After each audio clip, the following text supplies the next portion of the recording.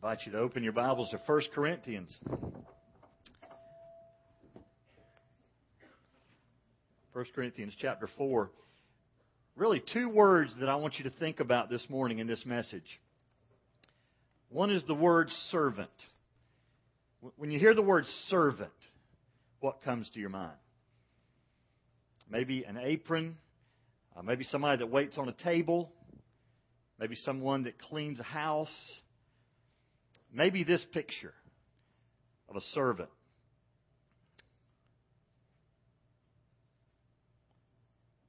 There it is. That's our model. Jesus. Philippians 2 says, who did not regard equality with God a thing to be grasped or clung on to, but emptied himself, taking the form of a servant. Became obedient to the point of death, even death on the cross. So, on one side we have servant in this passage. The other side we have king. I don't know what comes to your mind when you hear the word king. Perhaps this crown. You think that is worthy of a king? Or maybe another picture comes to mind when you hear the word king. Maybe it's this guy. I don't know what comes to your mind when you hear the word king. But here's the question of the hour. Which are you? Are you a servant or are you a king? And I recognize that you're going to be like anybody. You're saying, wait a minute, I ain't got a crown. I don't have a realm. And yet the people that Paul was speaking to didn't have crowns either. They just acted like they were kings. Now keep in mind, we're talking about the context of a church in Corinth. Corinth was a wicked city. The gospel had spread there from Jerusalem, but if you look at a map of the time in the first century, Corinth was a long ways from the Holy Land. And it was even a further distance as far as the morality of people. Paul had gone and started the church, been there about 18 months. It's now been about 5 years. He's not there anymore. He's left an able man behind named Apollos, who's been the pastor of the first church at Corinth. And yet Paul is hearing things that he's writing back to address. In fact, if you notice in your Bible, we have 1 and 2 Corinthians.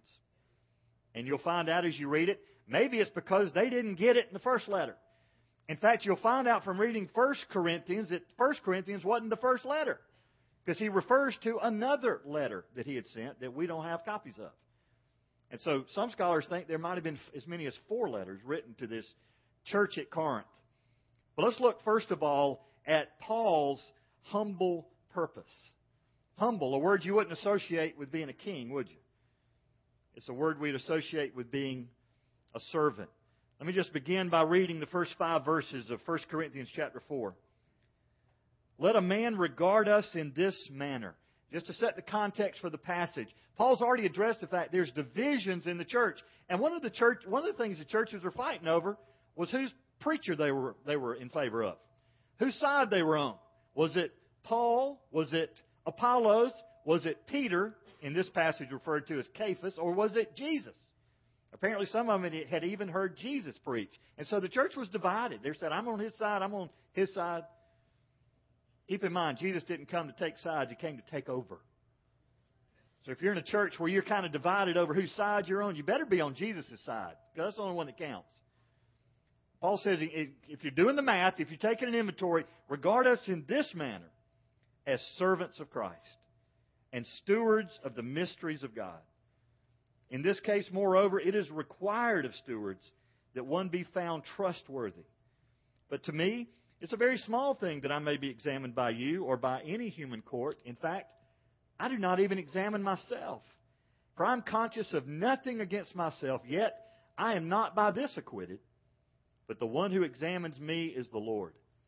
Therefore, do not go on passing judgment before the time, but wait until the Lord comes, who will both bring to light the things hidden in darkness and disclose the motives of men's hearts.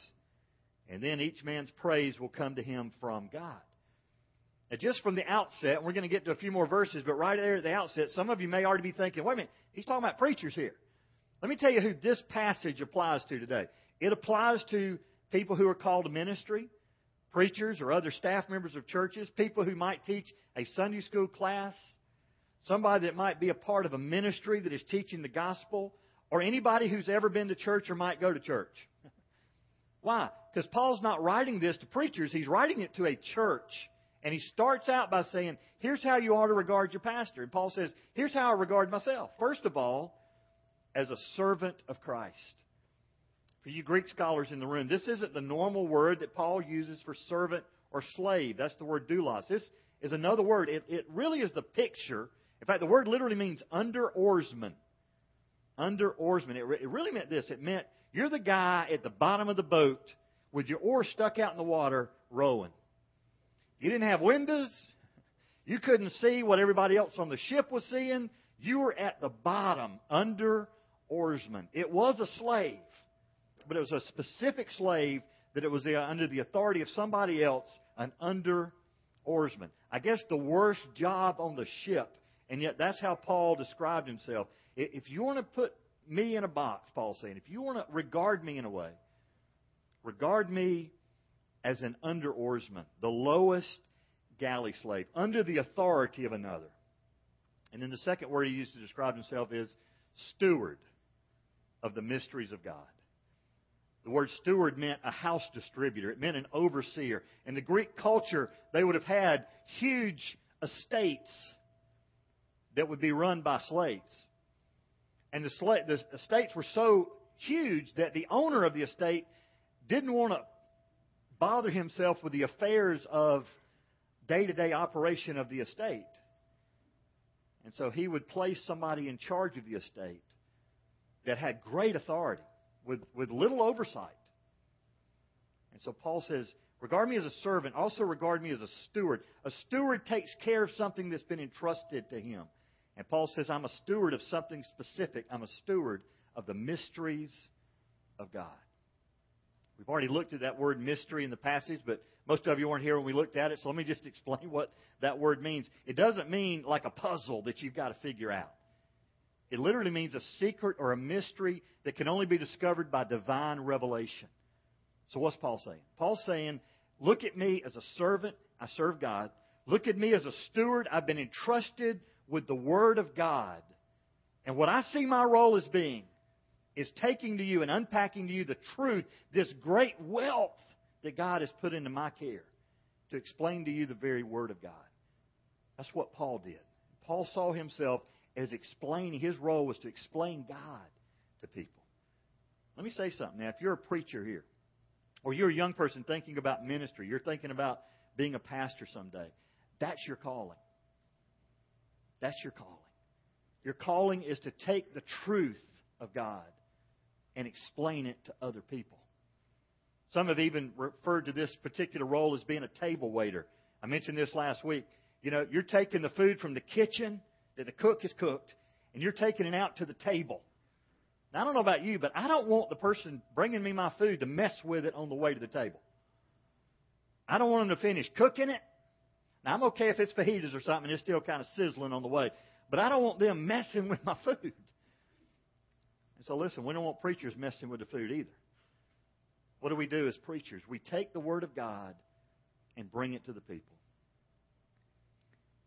And the thing that concerns me in this day and age is that there's some preachers messing with the Word of God. We're under oarsmen. We're servants. We're stewards. Ministers and teachers alike. If you're teaching Sunday school, you're taking divine truth and you're giving it to the household of God. And look how Paul qualifies it. Let me stop right there. There's a ringing that's annoying me. Can y'all hear it back there? Can y'all hear that? Okay. Maybe that'll help. Nope, it's still there. What do you think? Go ahead, Miss Sound Man, Miss Sound Woman. It's my voice. I can't really do anything about that. I'm sorry. My voice is too loud. Turn it down a little bit. Is that better? Mike, can you hear that ringing? Gary? Gary can't hear it. Mike can. Help him out. Is it annoying anybody but me? All the staff in the back. Well, y'all don't count. Put your hands down. All right, here's what's required then of the steward. This is what is required of the steward, that he be found trustworthy. The most important task of the minister is that he be found faithful. That he be found faithful to the Word of God. And folks, this takes time. I'm not just talking to preachers here. I'm talking to anybody that would open up the Word of God and teach it to somebody else. It takes time. Here's what some ministers are doing in this day to kind of shortcut the time. You Google it. You know, you can go steal somebody else's sermon off the internet. That is cheap, and it's cheating. That's not what God gave you. It's what God gave somebody else. So I'm okay with you doing research. Just be careful that your research isn't thievery. Go to the internet and research what the passage may say. But folks, when you're bringing it to people, give them the pure, unadulterated Word of God. And you're saying, well, wait a minute, that's the responsibility of the preacher. It's also a responsibility of you. Don't sit under preaching that isn't faithful to the Word of God. Paul says, I'm a servant. I'm an under-oarsman. But I've called to be this steward that is faithful, that is found trustworthy. The reason we have malnourished Christians and church members is because you're not getting what Paul called the whole counsel of God. There's two problems as preachers, and I have this problem. Okay, I have to battle this. One is you can ignore certain passages. So one problem is you don't preach the whole counsel of God because you get to a difficult passage and you say, we're going to skip this and go on to something that's a little more favorite. The problem is if the preacher only preaches what his favorite topics are, you're only going to hear 4 or 5 things and you're never going to hear the whole counsel of God. Or the preacher, so one is you just ignore passages. Number 2 is you twist Scripture to fit your topic. I heard somebody tell me that a student came to them and was saying, you know, I've got to speak this week in church and I already know what I want to say. Will you help me find some verses to back it up? If you ever approach teaching from that standpoint where you're kind of thumbing through Scripture, so I know somewhere it says something about God helps those that helps themselves. Where is that? Well, it's not in the Scripture. So be careful that you don't take your opinion and try to make Scripture fit it. No, we need to adjust our opinion to fit Scripture. So Paul says, regard me that way. And then Paul says, you know what, it's really a small thing for me to be examined by you. In fact, he said, I don't examine myself. What's Paul saying? Paul's saying the word examine literally means to give final verdict. Paul's saying, listen, you can't give the final verdict on me. I can't even give the final verdict on myself. Who's going to give the final verdict? God is. And here's the good news about God giving the final verdict. God sees past what everybody sees. God sees your heart, and God sees the motives of your heart. Here's the good news about God. God's going to reward people that you've never heard of because they were faithful. There's other people that you've heard of that weren't faithful. And the greatest reward that you'll hear ever as a minister or as a child of God that's ever shared the good news with anybody is this from your Lord. Well done, my good and faithful servant. Greatest reward that you'll ever hear. Stewards are to be found faithful. And Paul says he's going to bring it to light. Those things that are hidden in darkness. And when you first hear that word, you think about things hidden in darkness. He's not just talking about sin here. He's talking about the things that are unseen. It could be good things that right now are obscured. But the light of Christ is going to shine on it. Last week we looked at chapter 3. We talked about the fact that whether you're building with gold, silver, precious stones, or wood, hay, or stubble, one day it's going to be tested. And it's going to be revealed the quality of each person's work. Let's look at the assessment then of themselves. That's what Paul said in the first 5 verses. Paul said, here's how I want you to look at me. But then Paul takes an assessment of them, and they had an exaggerated opinion of themselves. They were very proud of human wisdom. They were even very proud of human leaders. Look what Paul says in verses 6 through 9. He said, now, these things, brethren, I have figuratively applied to myself and Apollos for your sake, so that in us you may learn not to exceed what is written, so that no one of you will become arrogant in behalf of one against the other. For who regards you as superior? What do you have that you did not receive? And if you did receive it, why do you boast as if you have not received it? You're already filled. You have become rich. You have become kings without us. And indeed, I wish that you had become kings so that we might reign with you. For I think God has exhibited us apostles last of all, as men condemned to death, because we have become a spectacle to the world, both to angels and to men. Paul addresses head on their own opinion of themselves. One of the favorite things in Corinth for people to do was just gather new philosophies and learn new things. They just loved human wisdom. And apparently that had infiltrated the church. Keep in mind, new church, been in there about 5 years. Some of the people now that are a part of the church were probably brand new believers, hadn't been there long. You know, they were in the new members class. And they're taking all that they had ever known, what they had grown up with, and that was human wisdom, and elevating, putting on pedestals human leaders. What do? They build statues for them. Put them up on pedestals and almost worship them. And Paul's addressing that. And Paul says, I'm figuratively applying me and Apollos for your sake. I'm using us as an example for you, that you shouldn't exceed what is written.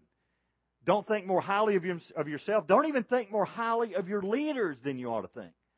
Now, before we go too much further, let me share a couple of verses where Paul does write and talk about preachers. One of them is in 1 Thessalonians chapter 5, verses 12 through 13. 1 Thessalonians. He says, but we request of you, brethren, that you appreciate those who diligently labor among you and have charge over you in the Lord and give you instruction. And that you esteem them very highly in love because of their work. Live in peace with one another. And then as Paul writes to Timothy in 1 Timothy chapter 5, verse 17, he says, the elders who rule well are to be considered worthy of double honor, especially those who work hard at preaching and teaching. So I don't want you to leave here and think, well, the preacher said that, we're supposed to treat our preacher like he's at the bottom of a boat, can't even see out. No, that's not what I'm saying at all. Your preacher is worthy of honor, but only as he humbly serves God. Your teacher is worthy of honor, but only as they bring to the table a stewardship of the Word of God. And so Paul says, listen, there's no reason for you to be puffed up. No reason for you to be arrogant. This word literally just is this sense of blowing something up. Just picture a balloon blowing so it's almost a pop. That's kind of the attitude these people had. They just chest poked out, head held high, just arrogant. Their attitude was, everything's about me. I'm in it for me. And what has happened with that is, if you go to a church where everybody's only interested in themselves, what's going to happen in that church? Church is going to be divided. Everybody just wants themselves to be comfortable. The church will be divided. That's why you fight over things in church, like whether you like this style of music or that style of music or this color carpet or this type of seat or this place in the church. Everybody can't sit on the back row. That's supposed to be a joke. All right? But that's what causes divisions in the church when it's all about me. In fact, he said you're doing this to the point where you're putting one against another. And what they were doing is they were lifting up leaders and saying, well, that's the preacher I was saved under. That's the preacher that had the biggest impact in my life. And in this case, the first preacher they ever knew was Paul. Well, when Paul left after 18 months, they brought in a guy that scholars tell us was an excellent, eloquent communicator. His name was Apollos. And so some people said, no, wait a minute. My guy is Apollos. And I've seen that happen in church today. Not with the names Paul and Apollos. You've got to insert different names.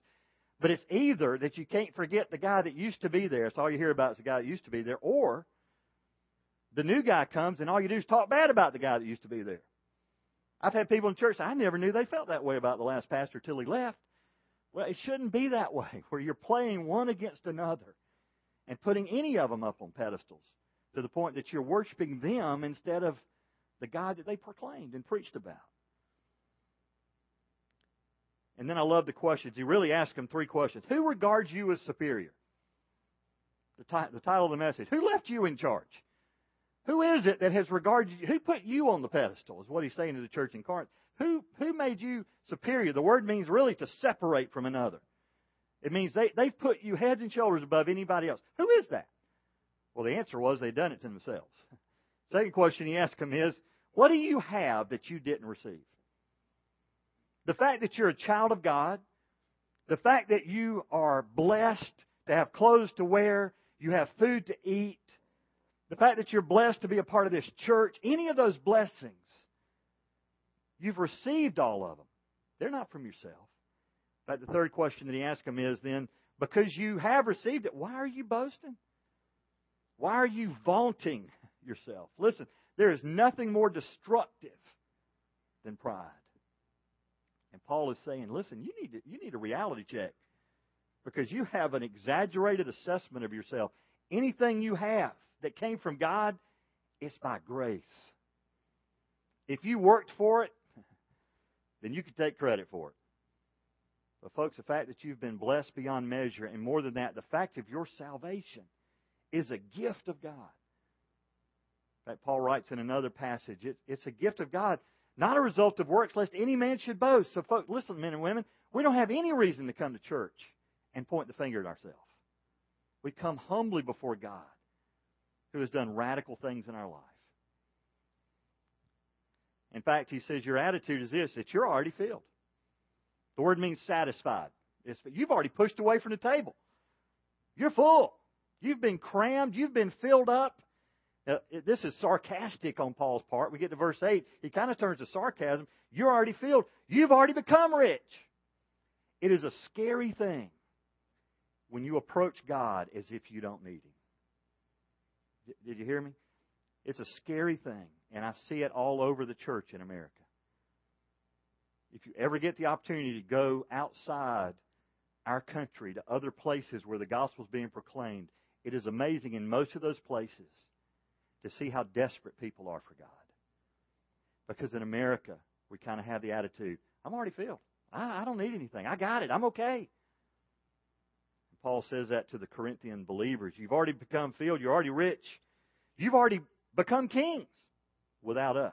We haven't been part of it. In fact, Paul kind of sarcastically said, I wish you were kings so that we could reign with you. But the picture Paul gives is this. Listen, God has exhibited us apostles last of all. We've become a spectacle. The word spectacle is where they got the word theater. It's literally, we're on display at the theater, and the arena where we're on display is the cosmos. For all the men and angels to look at us and see that we are last of all. Paul says you've got this inflated opinion of yourself. But you ought to look at us. We're the ones who brought you the gospel. And folks, we brought it to you as the least and the lowest. Last part then, the stark contrast. I just want to close by showing you some words that Paul uses to describe the apostles and to describe the church in Corinth, and to see how incredibly different his estimation of them were. Let me read verses 10 through 14. He says, we are fools for Christ's sake, but you are prudent in Christ. We are weak, but you are strong. You are distinguished, yet we are without honor. To this present hour we are both hungry and thirsty, and are poorly clothed, and are roughly treated, and are homeless. And we toil, working with our own hands. When we are reviled, we bless. When we are persecuted, we endure. When we are slandered, we try to conciliate. We have become as the scum of the world, the dregs of all things, even until now. Now, I don't write these things to shame you, but to admonish you as my beloved children. Just real quickly, let me share some of these words. He says, we're fools. The Greek word is the word moron. Literally, we're treated like blockheads, like we're stupid. You view yourselves as prudent, thoughtful, and discreet. The Corinthians loved human wisdom. In fact, most of the people in the Greek culture viewed preachers as babblers. Don't anybody say amen to that. But that's kind of how they viewed preachers. We're weak. Literally, we are without strength. You're strong. You're forcible. We're without honor. You're distinguished. And then he said, here's the truth. We're hungry. The apostles are hungry. They're famished. They're craving. We're thirsty. We're poorly clothed. We're roughly treated. The word there means to rap with the fist. Paul, you can read about it later. Paul was beaten on numerous occasions, left for dead on one. And he's writing to a group of people who kind of feel like we have arrived and we don't need God. And Paul's writing often from a prison cell where he'd just been beaten for the last time. Paul says we're homeless. The word really means to be non-stationary. It just means we're constantly wandering. Homeless. We toil. We work with our own hands. That was viewed by the Greek culture as the worst possible thing. That you would involve yourself in work that required you to sweat and to be involved with your own hands. It's beneath their dignity. When we are reviled, look how the apostles, When we are reviled, literally when we suffer reproach, we bless, we speak well of. We don't revile back, we bless them. When we are persecuted, we endure. When we are slandered, literally when we are brought into ill repute, we try to conciliate. We try to make it right. We're called the scum and the dregs. These two words are interesting. Literally, it means that once something has been scraped off to clean it, what's left over is the scum. It's the dregs. It's what's left over. It's no use for it but to be thrown out. Paul said that's how we're treated, as scum and dregs. But then we go into verse 14, and it's interesting. He says, I don't say this to shame you. Now, I just got to tell you, if I'm a Corinthian believer and I get this letter, my head's going to be down, right? You're like, man, I'm ashamed. Listen, they had every right to be ashamed. But Paul said, that's not the end result. I don't just want you walking around saying, woe is me, Paul beat us up in this letter. In fact, Paul says, no, I don't write this to shame you. I've written it to admonish you. That word means to put in mind. It means to caution. It literally means to reprove gently. Paul says, rather than you just walking around saying, woe is me, I feel bad, Paul says, no, I'm just trying to wake you up to recognize the direction that you're heading. You're becoming like your culture. Be careful.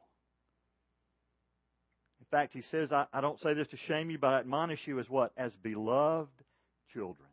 I hope that after 14 verses, really 13 and a half verses, where basically Paul has just been very direct and right in their face, and they should feel pretty low. They are at least encouraged by the fact he calls them beloved children. It's the word agape, love without condition, children. And that's the way Paul viewed them. You say, well, great. How do I apply that to my life? More than that just being a history lesson from the first century, how do we apply that to our life? Well, I kind of unpacked some of that at the beginning. Just kind of bring it to a close. Listen, if you're called in ministry to either teach as a vocation, to preach, or to ever just open the Bible to explain what it means, make sure that you're faithful in doing that. Make sure that you as a believer are in a church where that happens. That you're part of not just a church service, but regular Bible study where you're hearing the truth of the Word of God. And be accountable. So that somebody like Paul could say to you, you know what, you're kind of acting like you don't need God here. Do you have those kind of people in your life that have that kind of freedom to walk around in your life and say, you know what, you were kind of doing good for a while, but you've kind of slipped? We need people like that. They can come into our lives and do that. Allow the Word of God to be that kind of mirror that you look into, and it judges the thoughts and intentions of your heart. Let's pray together.